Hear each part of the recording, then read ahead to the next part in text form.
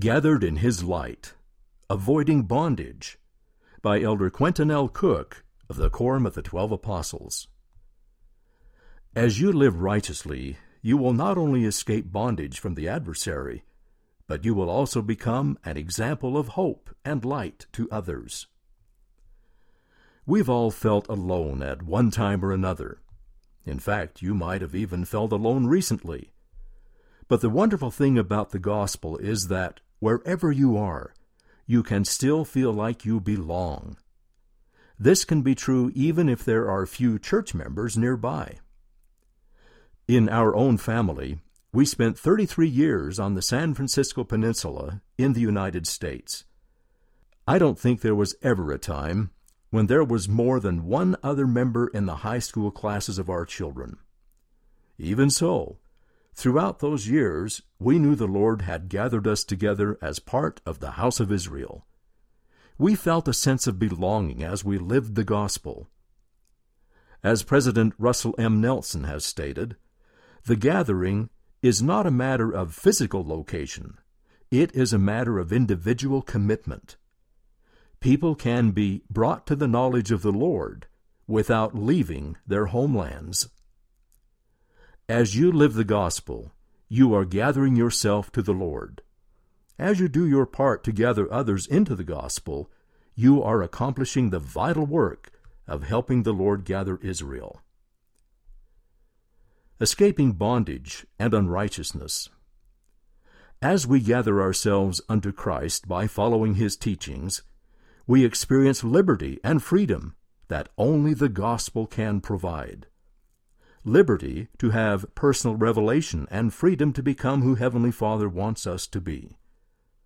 Unrighteous living can lead to bondage and limitations, both physical and spiritual. As we assist in gathering our friends and loved ones to the gospel, including by helping them to make and keep sacred covenants with God, we can help them find freedom from many types of bondage. An opera I enjoy illustrates the principle of spiritual and physical bondage.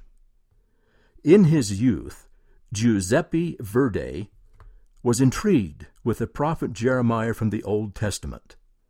In 1842, at the age of 28, he wrote the opera Nabucco, a reference to Nebuchadnezzar, the king of Babylon, who lived during Jeremiah's time. This opera addresses the conquest of Jerusalem and the captivity and bondage of the Jews, which came from unrighteous living. Psalm 137 is the inspiration for Verdi's moving and inspiring chorus of the Hebrew slaves. The heading of this psalm in our scriptures is very dramatic. While in captivity, the Jews wept by the rivers of Babylon. Because of sorrow, they could not bear to sing the songs of Zion. God intended that men and women would be free to make choices between good and evil. When evil choices become the dominant characteristic of a culture or nation, there are serious consequences, both in this life and the life to come. People can become enslaved or put themselves into bondage, not only to harmful, addictive substances, but also to harmful, addictive philosophies that detract from righteous living. We can see that happening in our day. We should do everything within our power to avoid the sin and rebellion that lead to bondage. As we do, we qualify ourselves for inspiration as we assist the Lord in gathering His elect and in the literal gathering of Israel. As you live righteously, you not only escape bondage from the adversary, but you will also become an example of hope and light to others. Let your light shine. Are there any friends or loved ones in your life who are so full of sorrow that they cannot sing the songs of Zion or feel the joy of the gospel? Whether in your own home or with strangers, when it comes to sharing the gospel, you can be a shining light as you embrace and live the light of the gospel. And yet, if people don't know you love them, you won't have the same impact. Therefore, we must seek to always be filled with love for others. When you're full of love for all of Heavenly Father's children, everybody will see your light. This light can have far-reaching effects beyond what you may ever notice. Just by being who you are and living a righteous life, you can attract others who will notice you and the way you live. This will plant countless seeds that may come to bear much fruit in time. Long before you're even old enough to serve a mission, you can assist with planting seeds, seeking the elect, and gathering them to Christ. You can start by developing this love and light in your own home. This can be a long process, so please don't feel discouraged by individual contentions or arguments within your family. Long-term respect requires long-term effort. Take the time to work on family relationships. You can start by showing respect and learning to avoid criticism.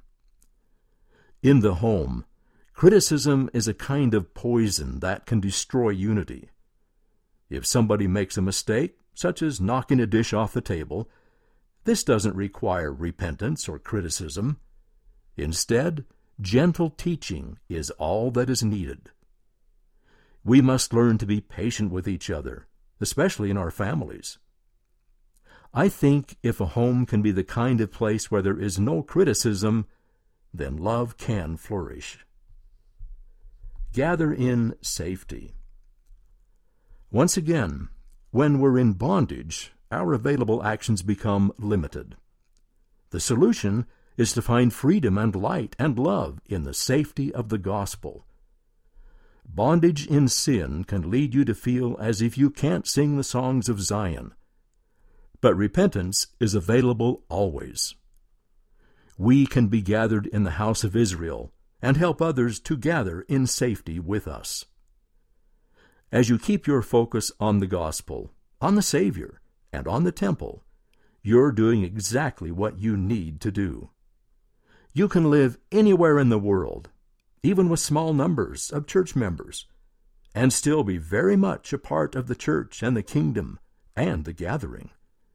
You are never alone when you are in the house of Israel. Read by Van Farnworth.